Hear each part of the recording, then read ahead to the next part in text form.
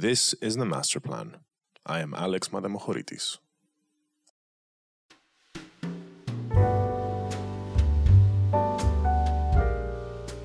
Have you ever been present for that magic moment when all the streetlights in your city turn on at the same time? When I was a young kid, I used to picture a person, a nightlight conductor, sitting in a room looking at their wristwatch, and when the time struck 7, they would flip a big switch, turning on all of the city lights.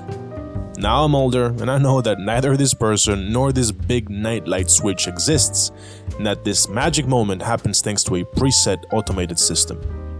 In fact, cities today that are filled with sensors, cables, and digital networks rely on thousands of software running in parallel, giving their citizens reliable and functioning automated systems, just like the nightlights.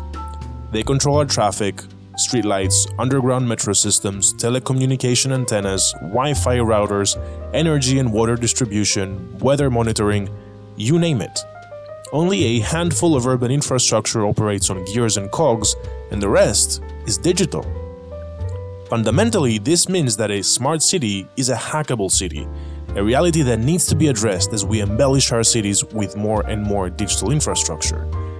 So whether we want to think about it or not, cities and their citizens today are more vulnerable and exposed than ever to digital threats.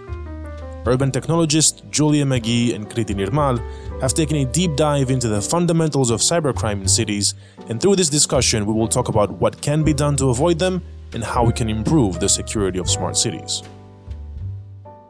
So cybercrime can be thought of as the evolution of digital crime. So when we didn't have the advanced technology that we have today, what would be considered digital crime is calling someone over a telephone, pretending to be a bank or pretending to be someone else who needed your credit card information or something like that. And this has evolved into cybercrime with the advanced technology that we have today. So this, what we would call current cybercrime, really started in the early 2000s with the rise of the internet and social media being accessible being accessible at the individual level. So with this influx of data also came a rise in identity theft. And because of all the influx of data that people are putting into essentially what is a huge online database. So then hackers can use the information to reach bank accounts, set up credit cards, and commit other forms of financial fraud. So now today with advanced technology, these cybercrimes are completely blown out of proportion and touching every single different aspect of the digital world. So particularly with the rise of smart cities and technology that we're witnessing in everyday life, the associated security vulnerabilities also grow with this. So cities being centers of resources and infrastructure, they are particularly attractive targets for cybercrime. And with the shift towards smart cities that we're seeing, it's crucial that cities embrace new mindset and strategies to tackle these security issues. I can give a first example of what cybercrime would look like in an urban context. So for example, this happened in the city of Dallas in the United States, where hackers were able to take control over about 150 sirens in the city. And this triggered false alarms on the system that was used to alert residents to take shelter from inclement weather. And this happened over the course of a weekend. So there was a period in which many citizens in the city were very confused of what was going on. There was a lot of disorientation. It caused some panic.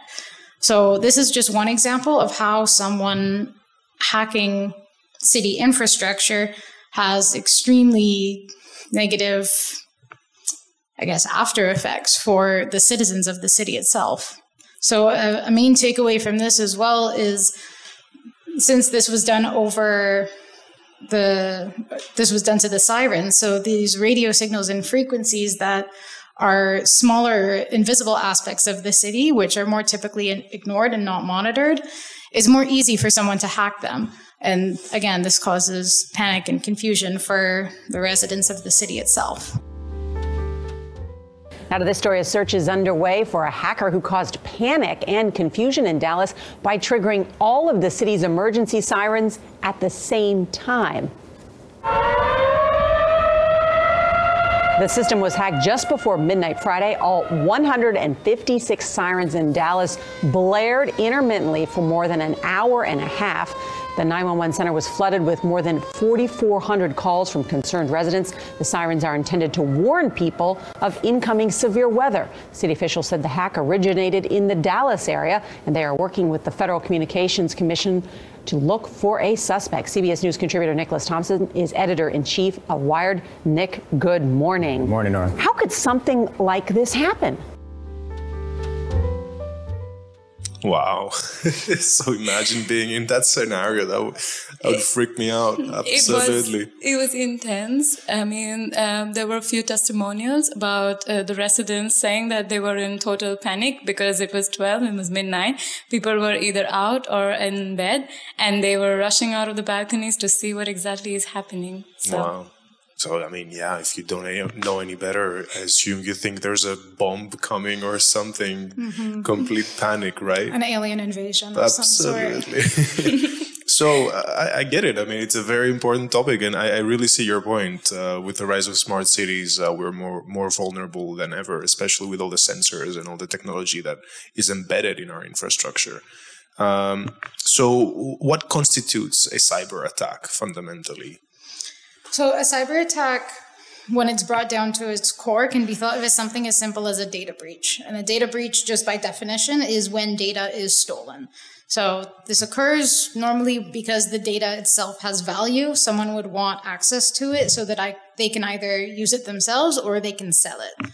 So the most common form of data breach is with personally identifiable information, such as names, credit card numbers, maybe your NIA number, password, email address, whatever, something associated to specifically you. This is the most common form of data breach and happening at the individual level. So with the uptick of this, there has been some infrastructure and policy put in place.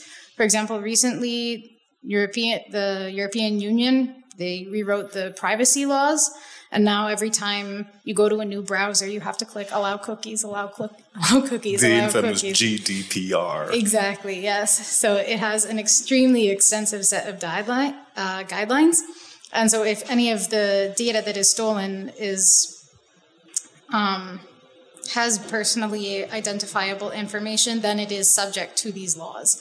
But even strict data laws like this, it doesn't deter a hacker necessarily. It just makes the laws a little bit more strict. So the technology behind a cyber attack is so complicated that it's never completely foolproof, just as a password to an account is never completely foolproof as well. The way I understand it is if there's a door and it has a lock, there's a key. Exactly. And somebody can find or manufacture that key, regardless of how complicated the lock is. And maybe the key is under a rock and it accesses the back door, but there's still a key. There's always a key. Nothing is unhackable. Absolutely. And each key has a copy, which anyone can actually access. So it's like you can make multiple copies and keep adding locks. Doesn't make sense. So what are the risks? What does this look like in real life? If we want to talk about a cyber attack in an urban context, then this could be as simple as someone hacking into any sort of network that the city needs to function. This could be something from a government website to a hospital to the entire transportation system. It could be video surveillance, because anything with an IP address can be considered valuable to a hacker. An IP address is? You can think of your IP address as your online address, which just has the information of your device and your location at that time. So it's not something that's meant to be private. I think maybe there's a bit of a misconception. If someone has your IP address, then they can immediately access all of your information, but that isn't the case.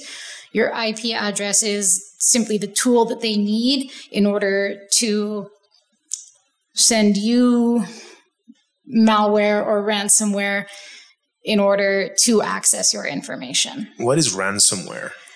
It's essentially a virus sent to your computer, and it can get onto your computer in various ways.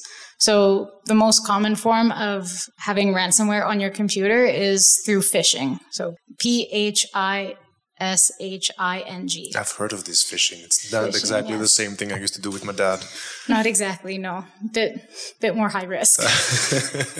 Tell us more about it then. So phishing it's very simple. Phishing is just the practice of sending fake emails, fake notifications, fake messages, pretending to be from a company or a contact, something that the target is likely to not suspect, and then click on the link necessarily. So the goal from this is to try and get them to reveal their personal identifiable information, like their credit card numbers or their passwords.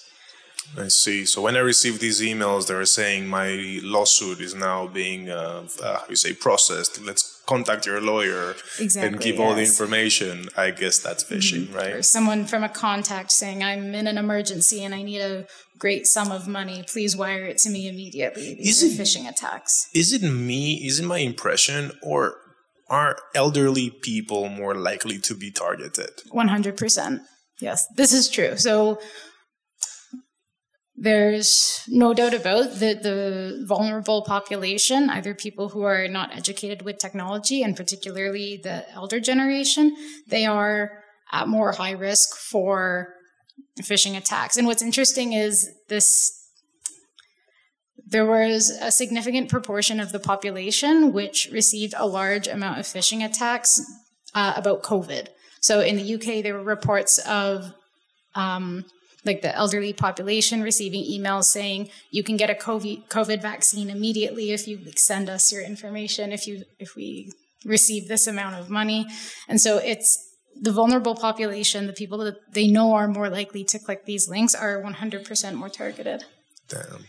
And I mean, I have to say, it's not a shame to fall into these traps. Everybody's vulnerable to fall into believe the lie, because some of them are so sophisticated and so well constructed that it's very difficult to identify whether it's phishing or whether it's clickbait or whether it's true or not. Mm-hmm. Absolutely. So there has been incidences wherein the hacker is asked to basically develop a story. And the podcast which I was listening from Dr. Phil had invited a ex-hacker who now is an ethical hacker, explained that how it is very easy to sell a story. And the example was mind-blowing because it was like an email written by some boss, XYZ, saying that, I'm in a meeting and you have to wire immediately to this person, and this is the detail of the account to the secretary. The secretary was like, okay, he's in a meeting. I'm not supposed to disturb him. And she did it. And eventually it was a clickbait email. Oh, wow. And that's how phishing occurs, It's like you have to sell the story and make it plausible, make it believable in order to just get into anyone's system, get money, get data. It's all about putting it out there and showing that, you are real, but you have a mask. So how does this occur? I mean, I understand this is on an individual level. If we were to translate these attacks on the city scale, the urban scale, what do they look like? So phishing can occur at the company level, at the city level too. But what's really interesting about phishing is that the entry point usually to like a company or a city is through an individual. Oh. So for example, if I fall victim to a phishing attack on my work laptop that is connected to the corporate network, then potentially that malware can, through my individual clicking of the phishing, then that can get translated to the entire corporate network. That's so interesting. So speaking of doors, I'm the door. Mm-hmm. We're all the doors. Wow. Yeah. And it's interesting because I remember I used to work at a bank, and the training that you undergo in the first few days, there's training about, privacy with the clients, et cetera, but there's also training on how to recognize a phishing attack, because companies are already starting to recognize the risk and invest in educating their employees on this because, there's no other alternative. These phishing attacks aren't going away. So there's a need to educate everyone on proper online etiquette, you can say. What are they usually after? I mean, we understood that usually the targets are individuals, and from once attacked, then it's basically an open highway to different scales, right? Either it's a company scale or a city scale. But thinking of, let's say, the attack that we discussed in the beginning of the sirens, what were these people looking for? What were they after? Why would someone do this? So there are various motives of why a hacker would create such situations or hack into your PC, laptop, system, house, company. So especially talking about the case of the siren that we heard, they still haven't found the exact motive, but the experts say that it was maybe some kid who was having fun. Because, there have been similar examples as well. I would like to share one. Happened in the Atlanta city on the highway, where there were temporary boards which are not actually cared for because they're just there because there's either work going on, so they just have a sign that, work in progress, or, maybe just like be aware of the slippery road, kind of like that. And one kid or one hacker actually hacked that temporary sign and wrote poop on it. So it's fun for some people, but usually it's even more dangerous as one can think about, because once the hacker has all the data, can actually be sold on the dark web with your IP address, with all the data, the information which is collected, or maybe it is traded for some amount of money. Like nowadays, there is a thing of, okay, I have all your data, your system is hacked. Now you have to pay me 100 bitcoins as a value in exchange for me to keep your data safe, or in exchange of me to give you the encryption key which can unlock your data. So that is one of the motives. The other motives could actually be like, okay, there's something which is called as surveillance hacking or insider hacking, when they don't really want to do anything with your data, but just want to understand how your system works, how your corporate works, how your city works. So they just want to have a look at it. So this can have a lot of political motives as well. So it's like, it can range from a personal motive of just gaining some extra money to going into a wide range of political motives as well. So the motive is upon the hacker. And what's interesting is that often the motive of the hackers remains unknown after a cyber attack, because most commonly the cyber attack is solved by either the ransom being paid or somehow the target manages to get control of the system again. So cyber security experts almost never recommend actually paying the ransom, because there's no guarantee that you're going to get your data back anyway. And so, but normally what happens is a third-party company has to come in, a cybersecurity firm, and essentially take all of your data back, which can be extremely expensive as well. But the format of this means that often the hacker remains anonymous, so the motive remains anonymous. If you just receive a message that says, I need this much money in this account by this time, you don't really know the motive behind it. I guess there's also the famous principle of we don't negotiate with criminals, exactly. Right? Yeah. So you have to bring in a third party to actually take everything back. I'd rather give the money to the third party that is here to save the situation and then, concede to the criminals' motives, and even if they stay dark, right? Exactly, yes. So how does a cyber attack work, right? So we discussed about ransomware, we discussed phishing and malware. Are there any examples that you want to discuss? Absolutely. So since we discussed about ransomware and data breach and everything, I would like to talk about the attack which actually happened on the transportation system in San Francisco. And like I said and previously mentioned, the motives of the hacker. The motives of the hacker here was to actually extort money from the government. So initially, like it started was that, okay, a clickbait, and probably some employee was not that educated upon clickbaits or was not aware about it, would have entered and would have clicked on something which led to over 100 PCs being hacked at one time. And it was basically a software which just got stuck to their system. And then it was almost impossible to get that out.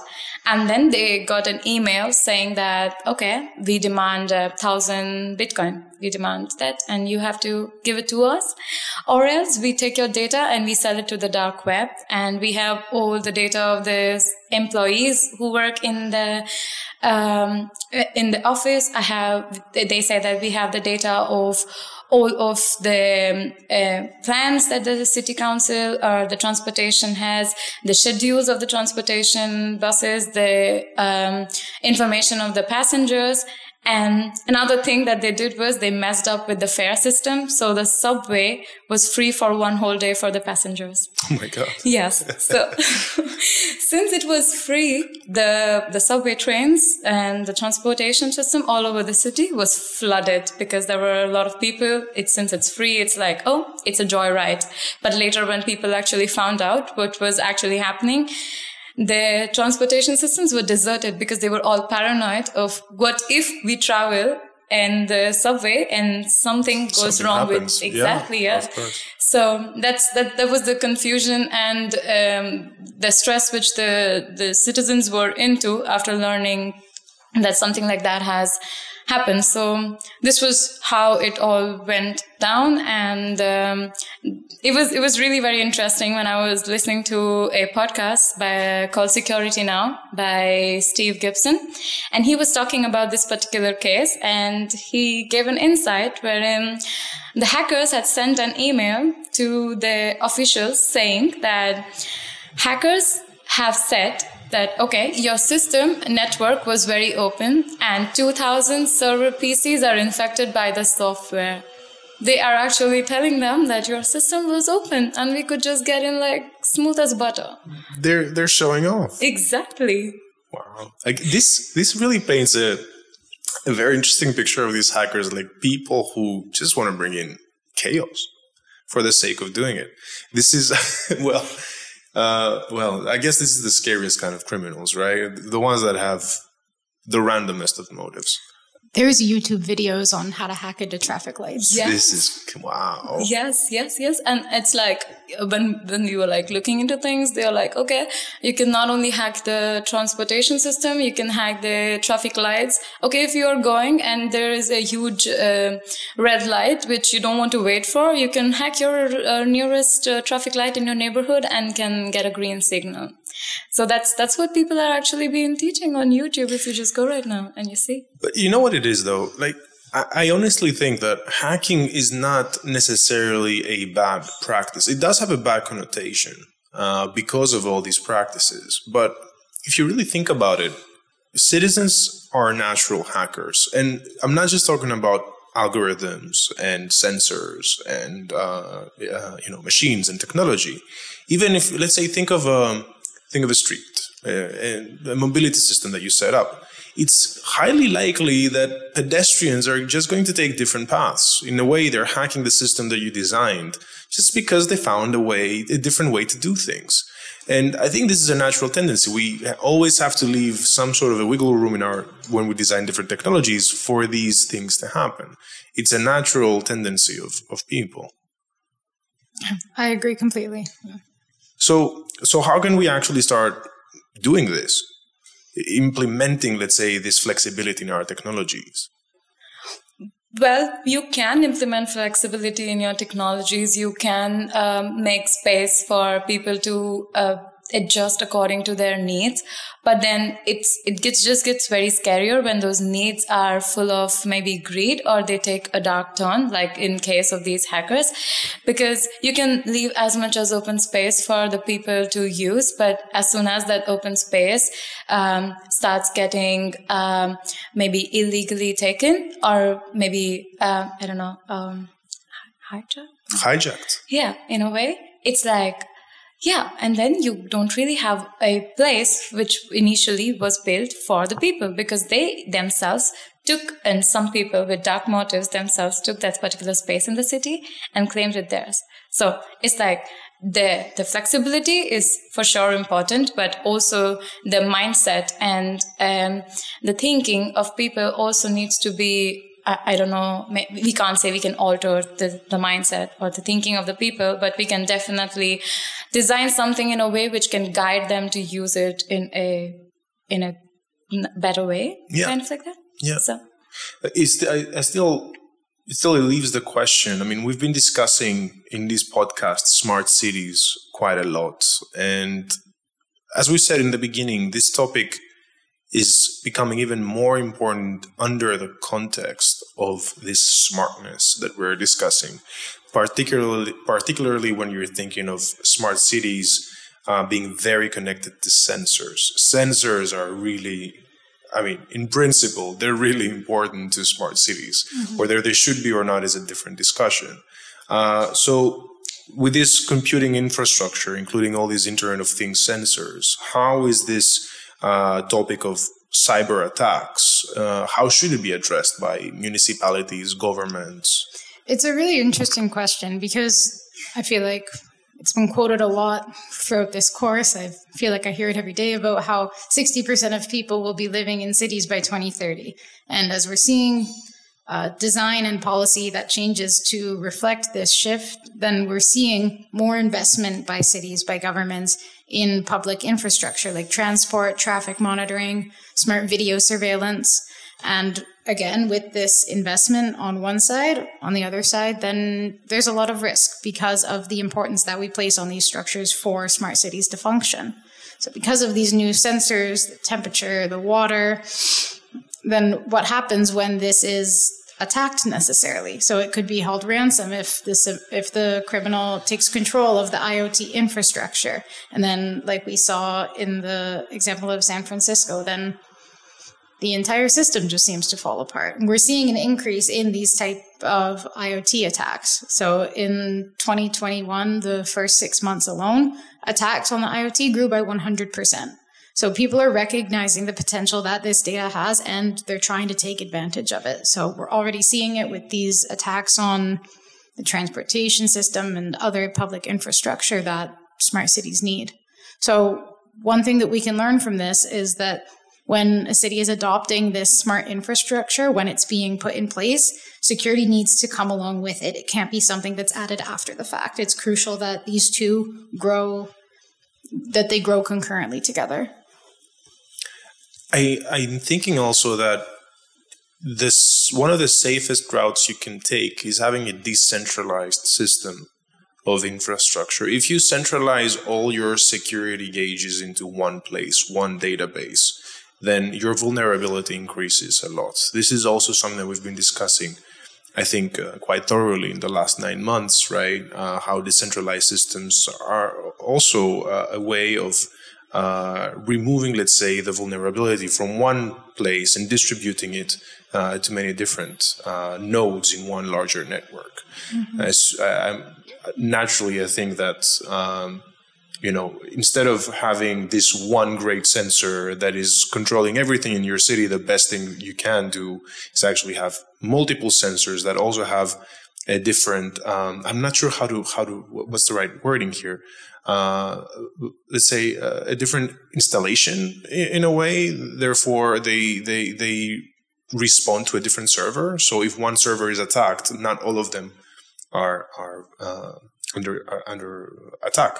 Mm-hmm. That's actually a very nice point that you have put across, because that's how the hackers actually function, because since it is all centralized in most of the cities, it is very easy for them to jump from one particular department to the other department. Right. So it's like, okay, since they are already in the transportation system, they can already access their plans of the city. They already know which are the locations of let's say the police stations. They already know what type of criminals are in this, because they can clearly enter into the police records. So like we said that, okay, maybe one attack is just a mask and there is something, a different motive behind it. So in reality, the attack is looking like, okay, the transportation system is hacked, but maybe the other other motive could be to maybe erase some criminal records or maybe to access certain type of sensitive information. So it's more like diverting the attention of the city to the attack, but while the main work is being carried out in the background. So that's exactly the problem which is going around since it's centralized. Is it the case that transportation systems are often targeted the most in urban contexts? Yes, actually, the reason why transportation systems are attacked the most, that we saw in the examples also before, is because that the criminals want to attack something which has an immediate impact on the city. So the moment they attack the transportation system, they know that it's a very crucial and a critical service for the system or the city to operate. So the moment it goes down, they know that there is going to be chaos in the city. People will not have access to the transport. They will get late to whatever destinations they are going. So the city will act quickly, and that's a way for them to extract money on a quick basis.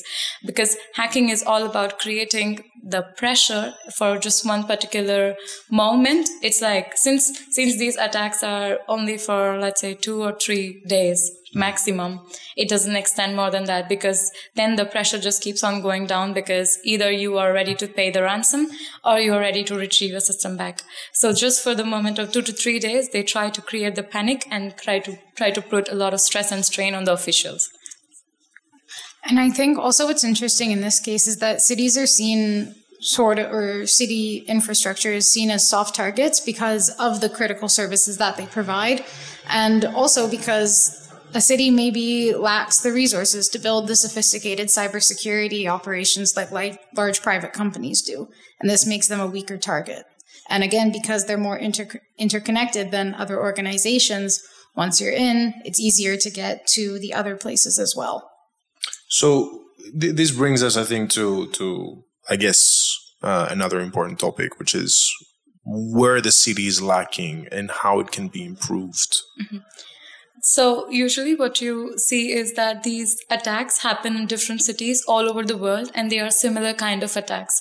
So one aspect that the cities, I would really put cities here are lacking is that sharing information and sharing of what exactly and what the steps that they took to actually retrieve the transportation system back, or XYZ, whatever was attacked back. Because they are not really sharing the information is when it is creating that the hackers have the opportunity to again do the same thing in a different city. So that is one thing which the cities should actually do.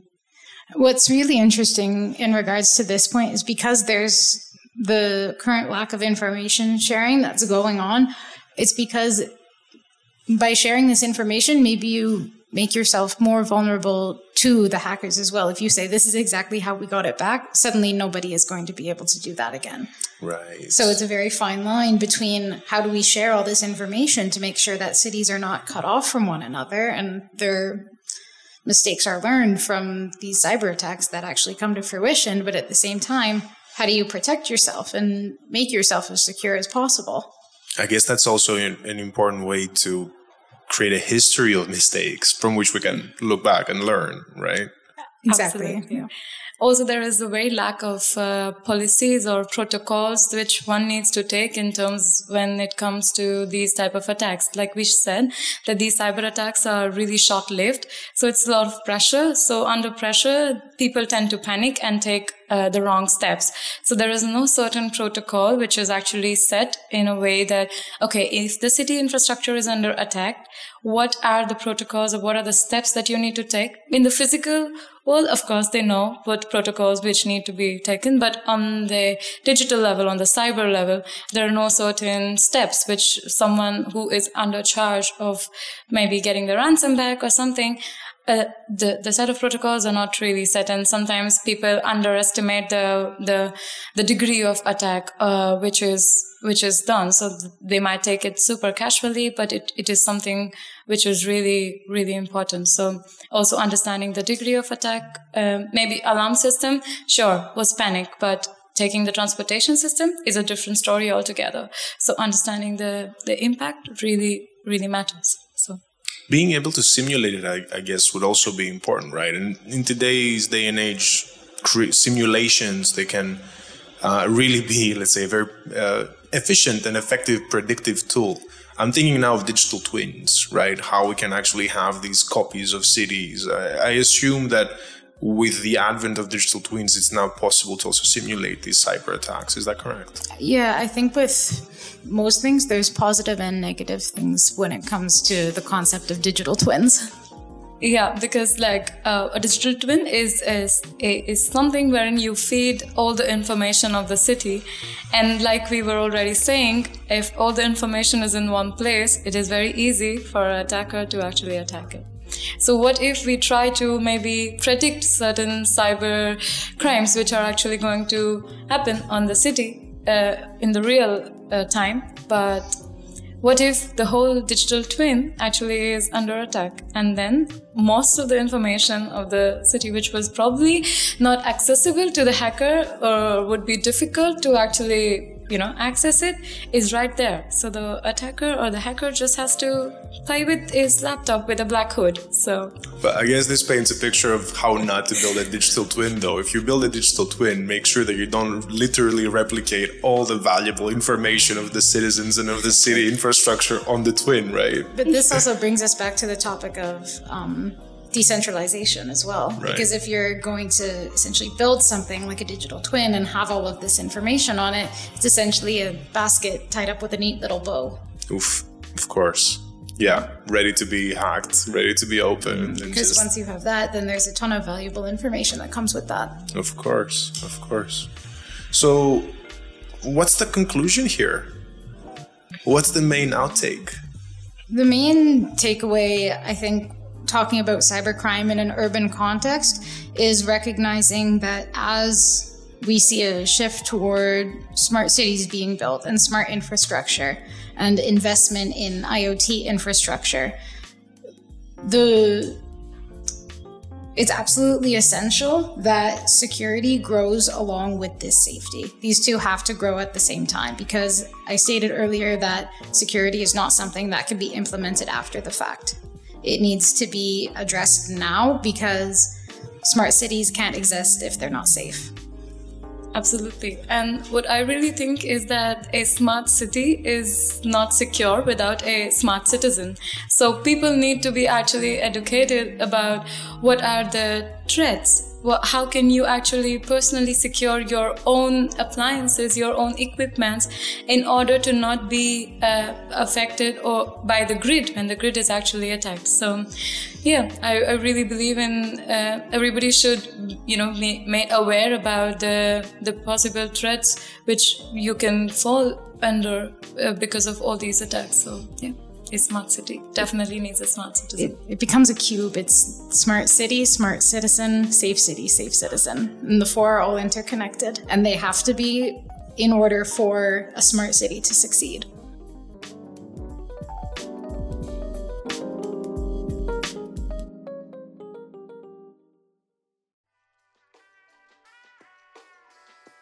The Master Plan is a project of IAC's Master in City and Technology, a program that is redefining the analysis, planning, and design of cities around the world. The show is produced at the Institute for Advanced Architecture of Catalonia, located in sunny, ever so beautiful Barcelona.